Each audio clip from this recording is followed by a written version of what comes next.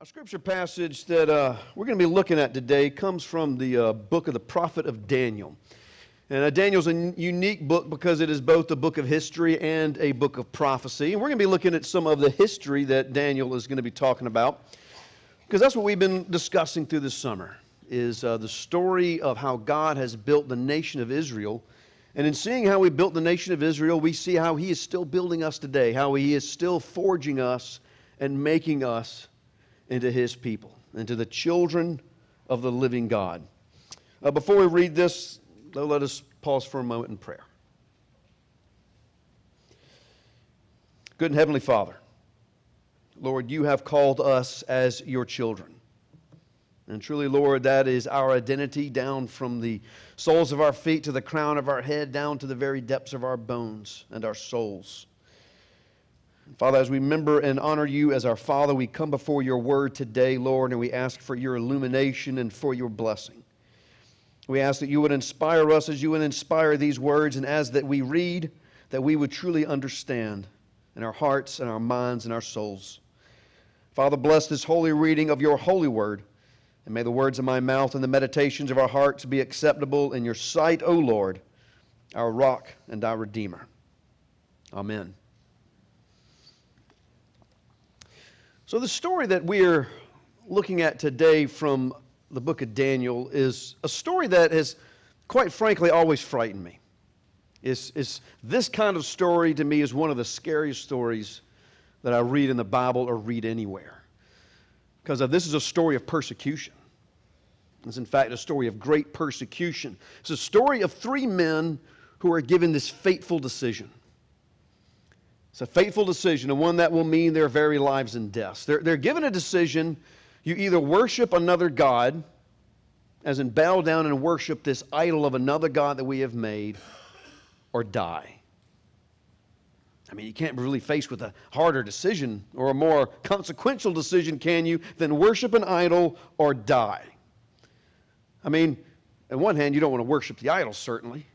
You don't want to worship anyone but the one God. We've been commanded to do that. In fact, the first two commands of the Ten Commandments are all about not worshiping other gods. First one is, you shall have no other gods before me. The second one is, don't make an idol and worship it. Two commandments for that one real law. That's how important this is. So no one wants to worship an idol, but of course, nobody wants to die either. And you know what scares me about the story when I think about this scenario, like if I were in this scenario as well? What scares me about it is not the death part. I mean, I've gotten to the point where I've realized I'm going to die one way or another. I mean, that's inevitable. It's going to happen. What really scares me is the question of whether or not I would have the courage to do what's right. I mean, I'd want to endure death rather than worship an idol or turn my back on God. I'd want to do that, but do we really know what we'll do until we're in that situation? Until we're faced with that fear, until we're faced with that pressure? Do we know if we would have the courage to stay faithful to God, or would we crumble under the heat and the pressure to bow to an idol? Now, some of you may be thinking, Rob, I think you're worrying too much. Okay? This is America. We have freedom of religion here. We don't have any idols, okay? There's no idols sitting around on street corners. There's no one trying to pressure people into bowing down to idols and worshiping idols. Okay, you're worried about something that's probably never going to happen. And you do have a point. Right? We don't have any street corners filled with idols here in America. We don't have any tyrant kings trying to force people to worship false gods. But the older I get, and the more experience that I have with life, I've come to realize that's not exactly true. Not only do we actually have idols here in America, but there are subtle ways that we are conformed and pressured to worship them. They're very subtle ways, and we might not notice them at first, but we are pressured here in this country to conform to the culture around us, and sometimes that means even worshiping other gods. Even we here in free America have moments when we are pressured to choose. Will you obey a God that you know and love and believe in, or will you obey an idol? Will you trust into the one God that has given you life, or will you follow after the ways of a false God? And this isn't just metaphorical pressure, it's real pressure. In fact, the pressure can be so intense sometimes it's like being in a furnace. Because we feel that heat. We feel that heat and we want to cave in. We want to conform. But there's a deeper, better part of us that wants to persevere. That wants to stay true to our faith and stay true to our God. And if we obey that part of ourselves, then we can emerge from that furnace with a faith that is stronger and with a faith that is purer than it's ever been. Now, I say this pressure to conform is like being in a furnace, and that analogy is no mistake, okay, because our story today is about 3 men who were thrown into a furnace because they refused to worship an idol. Or to use one of my kids' favorite words, literally, they were literally thrown into a literal furnace and literally had to face the flames, and it was literally real hot. I mean, they felt the heat, literally. You may recognize the story, maybe heard it when you were younger. It's the story of 3 great names that once you memorize them are wonderful names to say to yourself. Meshach, Shadrach, and Abednego. 3 Israelite men who were living in exile in Babylon. 3 Israelite men who were faced with this fateful decision to worship an idol or endure a painful death. Now, if you remember the stories that we've been talking about this summer, you remember that we've been talking about how God has found His people and how He was making them over many, many years. How He was forging them in faith and making them into the men and women that He wanted them to be, true children of God. And when He first found the Israelites, they were slaves. Right? They were slaves. They were nothing. They had nothing to offer. They had no power. They had no glory. They had no wealth. They had no riches. But God chose them deliberately so His might and His power and glory might be manifest in them. And he pulled this slave class up out of the most powerful empire in the world. He delivered them to the Red Sea. And for 40 years they wandered in the wilderness. And that 40 years God was working. He was working that old slave mentality out of their minds, those old slave feelings out of their hearts until they were free men and women. And when they were ready, He led them into Israel to conquer cities and people greater than them. And they were supposed to push everybody out, but they didn't. And so for years they warred and they fought with these other groups, the Philistines, right, and the other Canaanites that were still left behind. But eventually the Israelites conquered and they had this great nation of Israel. They had kings for themselves that were wealthy and powerful. And just when they were reaching their peak of power, things started to fall apart. You see, they didn't stay faithful to their God. They didn't obey their God, and they started going after other gods, the Asherahs and the Baals and the Molochs and the Chemoshes. And the kingdom was split in 2. It was torn apart by civil war. And you had usurpers rising up. You had enemies chipping away at the borders of their nation. You had the immorality, people falling into just horrible practices, even doing things like child sacrifice. And rebellion started to stir up. Injustice was rife across the land. The poor were exploited. And finally, God had had enough. And this great nation that He had built was torn apart. The Assyrians came and took a big chunk of it. And then years later, with only a little bit left around Judah and Jerusalem, the Babylonians came and sacked Jerusalem, carried away its treasures. And it took its choice young men and women into exile into Babylon. Now, if you look at this historically, it looks like Israel's finished. They're done, okay? Their capital is sacked. Their religion, their temple is torn apart. And then all the nobles and leaders are carried off into exile. They're done. They're done. As a culture, as a people, as a civilization, it looks like they're finished. But this isn't just any people. These are the people of God. And they were unfaithful, but God remained faithful. And they were exiled, but they were not forgotten by God. And even this, God was working on them. Even in this worst moment when their civilization collapsed and they were in exile, even then, God was still shaping them. Even then, His Spirit was still working on their hearts. And even then, God was blessing them. He was blessing them incredibly. Now, in that time, it was traditional. If you took over another nation, then you would take the highest ranking people, the kings, the princes, the nobles, and you would make them servants in your court. And that was a way of showing off your status, saying, I am so great, I am so powerful. My servants are kings and princes and the nobles of other lands. That's how great I am. And that's what happened in Babylon. A king by the name of Nebuchadnezzar took all the nobles and all the royalty of Israel and he made them servants in his court. But see, he didn't count on God's favor.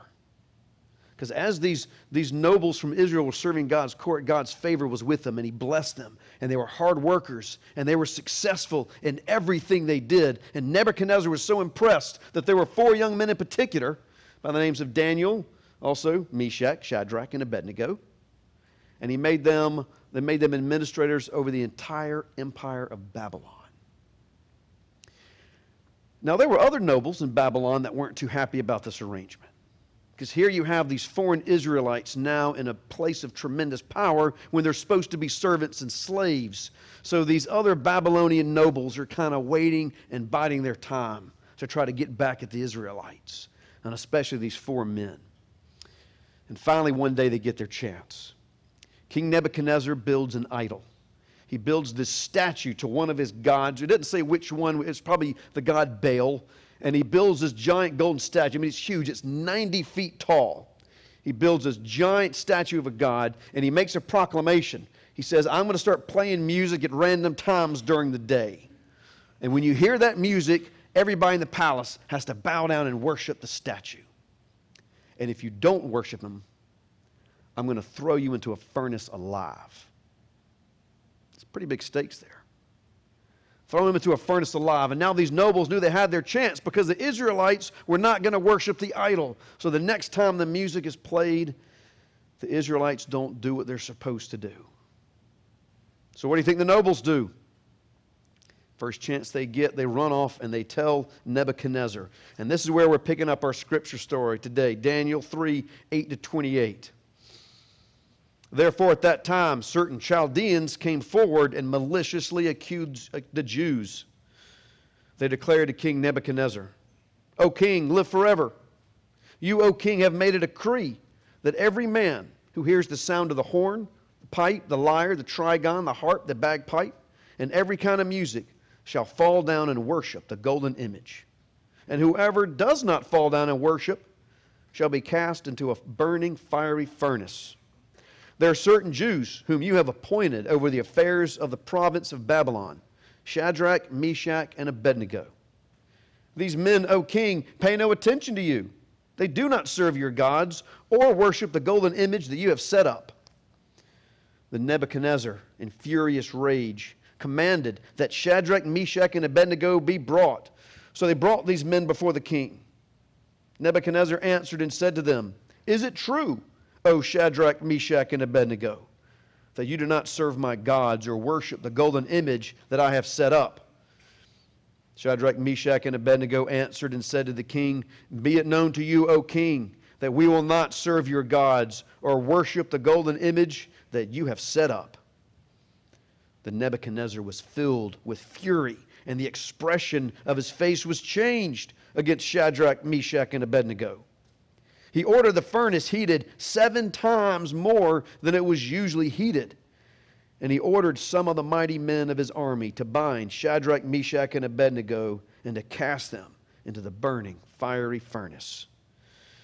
Then these men were bound in their cloaks, their tunics, their hats, and their other garments, and they were thrown into the burning fiery furnace. Because the king's order was urgent and the furnace overheated, the flame of the fire killed those men who took up Shadrach, Meshach, and Abednego. And these 3 men, Shadrach, Meshach, and Abednego, fell bound into the burning fiery furnace. Then King Nebuchadnezzar was astonished, and he rose up in haste. he declared to his counselors, "Did we not cast 3 men bound into the fire?" They answered and said to the king, "True, O king." He answered and said, "But I see 4 men unbound, walking in the midst of the fire, and they are not hurt. And the appearance of the 4th is like a son of the gods." Then Nebuchadnezzar came near to the door of the burning fiery furnace. He declared, "Shadrach, Meshach, and Abednego, servants of the Most High God, come out and come here." Then Shadrach, Meshach, and Abednego came out from the fire. And the satraps, the prefects, the governors, and the king's counselors gathered together and saw that the fire had not any power over the bodies of those men. The hair of their heads was not singed, their cloaks were not harmed, and no smell of fire had come upon them. Nebuchadnezzar answered and said, "Blessed be the God of Shadrach, Meshach, and Abednego, who has sent his angel and delivered his servants who trusted in him, and set aside the king's command and yielded up their bodies rather than serve and worship any god except their own God." These 3 men were faced with a difficult decision: to worship an idol or stay faithful to God. Worship an idol, okay, and live and prosper, or stay faithful to God and get thrown into a fiery furnace. Of course, they chose to stay faithful to God. And you may think, as I mentioned earlier, that this kind of story doesn't really apply to us. I mean, it's an inspiring story of faith and endurance. But it's doubtful we'll ever be faced with our decision. And it's true, we live in a place of religious toleration. It's true, there's no idols around, but there's more than one way to serve other gods. See, what was really happening in Babylon is these men, these Israelites, were being faced with the pressure to conform to the culture around them. Yes, it was taking the form of religion, but this was more about conforming to the culture than worshiping. I mean, the Babylonians truly didn't care or have any deep devotion to their God. The reason why they worshiped the God they did is because that was the God of Babylon. And it was much a social and cultural construct as it was a religious one, perhaps even more. See, in those days it was common that every city and every locality and province had their own gods. And when you walked and went to another place, you didn't take your gods with you. You worshiped whatever God was around you. In those kind of days, Columbia would have their own god, and if you lived in Columbia, you'd worship the god of Columbia. But if you went to Charleston, even for a brief visit, while you were in Charleston, you would worship the god in Charleston. If you went up to Greenville, you would worship the god of Greenville. And when you came back to Columbia, you would worship again the god of Columbia. That's the way they did things. And if you lived in a place, you were certainly expected to worship that God, because that was the God that looked after that city. That was the God that protected that city. That was the God that made the culture and the society what it was. And if you came in and you brought in another God, then you were messing things up. You were bringing in new ideas. You were bringing in a new spirit. You were changing the whole culture of the place. You were threatening their way of life. You were threatening how they did things. You were threatening their empire. You were threatening their families. And so when you have these pesky Jews coming in here refusing to worship the local God, they weren't just refusing to worship a foreign God, they were bucking the whole system. They were threatening their entire culture and their way of life. They were refusing to conform to the group at large. Now, I'm pretty sure none of us has ever been threatened or commanded to worship an idol. Pretty sure that's never happened. But I'm 100% certain that all of us have felt pressure to conform to the culture around us. This culture can take a lot of forms. It can be friend groups, it can be work groups, it could be state groups, it could be larger social groups. In any group you become a part of, there is intense pressure to act like one of us and to look like one of us. And some of this pressure can be quite innocent. You know, we all dress the same way. If you notice groups of friends and people, they tend to start to dress the same way. They have like inside jokes that only they understand and no one else knows about. And they tend to like the same kind of movies and read the same kind of books and listen to the same kind of music. That just happens with groups. And there's a lot of pressure to conform and be a part of that. But some of that pressure can be a lot more sinister. Sometimes that pressure can be a pressure to compromise your values for the sake of the group, even compromising your Christian values for the sake of the group. It might be a pressure that we're going to decide to hate this outsider. We don't like him, we don't like what he does, and we're going to be against him and make fun of him and talk bad about him, and in some ways even try to undermine him and ruin his life. And it might be a person, it might be a people group, it might be a race, it might be a different ideology, but we've decided they're the outsiders, and this group has decided we don't like them. And if you're going to be one of us, you can't like them either. That pressure can come in the form of accepting an idea that you know to be patently ridiculous. But you just have to nod. Nope, just nod your head. Nope, nod your head and go along with it. Because you got to be one of us. The pressure from the group can go as far as asking you or demanding that you do something that you know is wrong. It's funny how groups can work. And they can be things that give us great life, but they can turn on you in a minute. And there seems to always be one in a group, always one in a group that's going to demand that you act just like them. There's always going to be that one that may even go so far as to tell you to compromise your Christian values for the sake of the group. In those moments, we can feel an intense heat, a pressure to conform even when our conscience says no.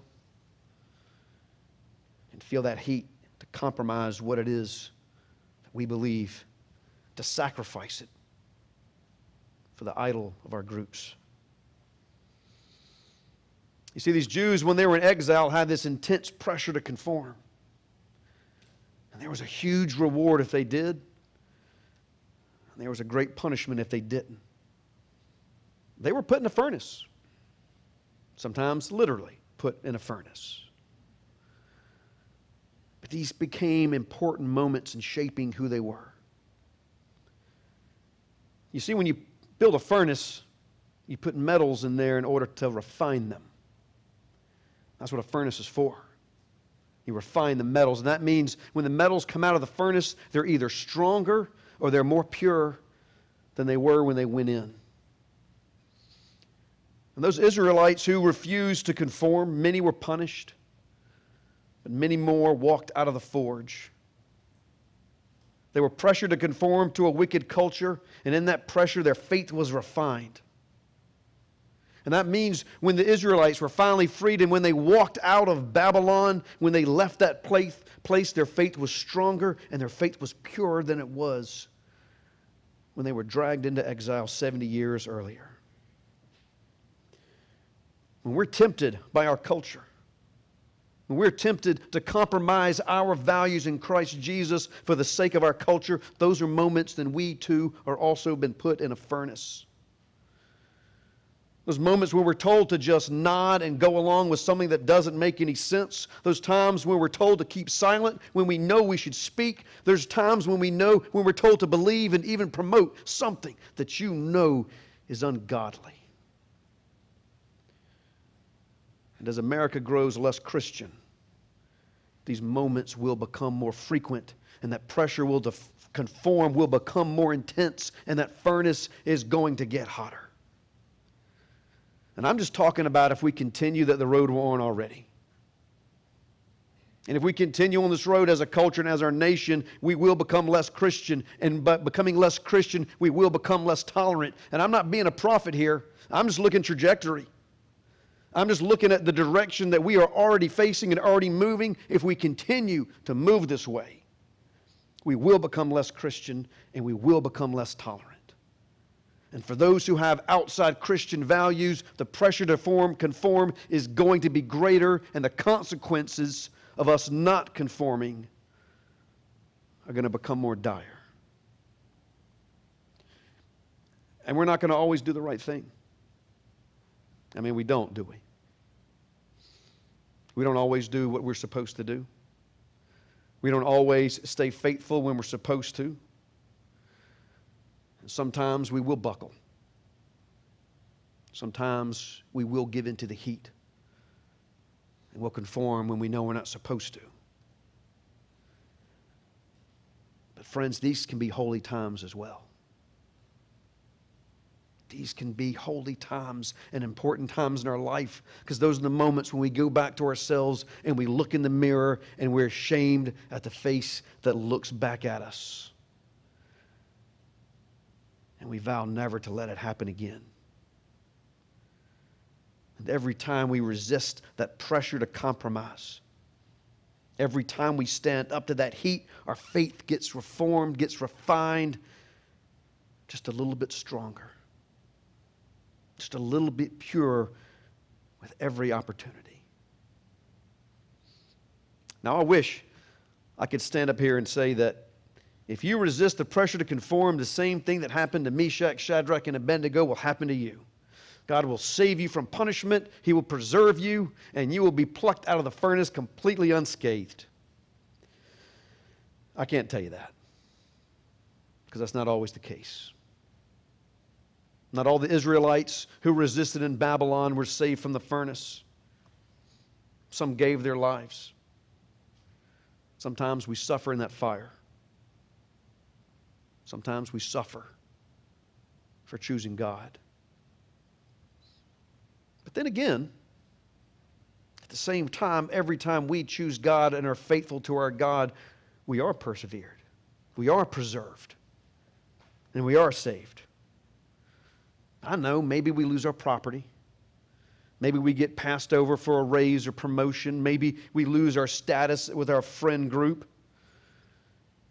Maybe sometimes we even lose our life.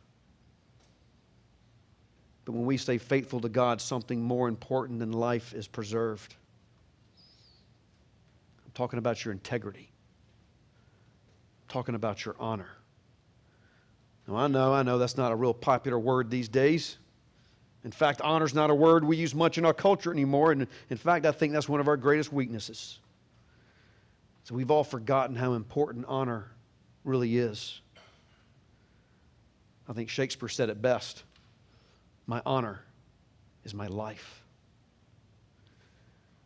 When we maintain our integrity, when we hold fast to our honor and do what is honorable, something greater than biological life is preserved, and something better and greater than this physical life is saved. It's your very soul, your identity in Christ Jesus. This is what steps out of the fire, unscathed and untouched, and stronger for the flames. More importantly, your soul is the only thing you get to carry with you into eternity.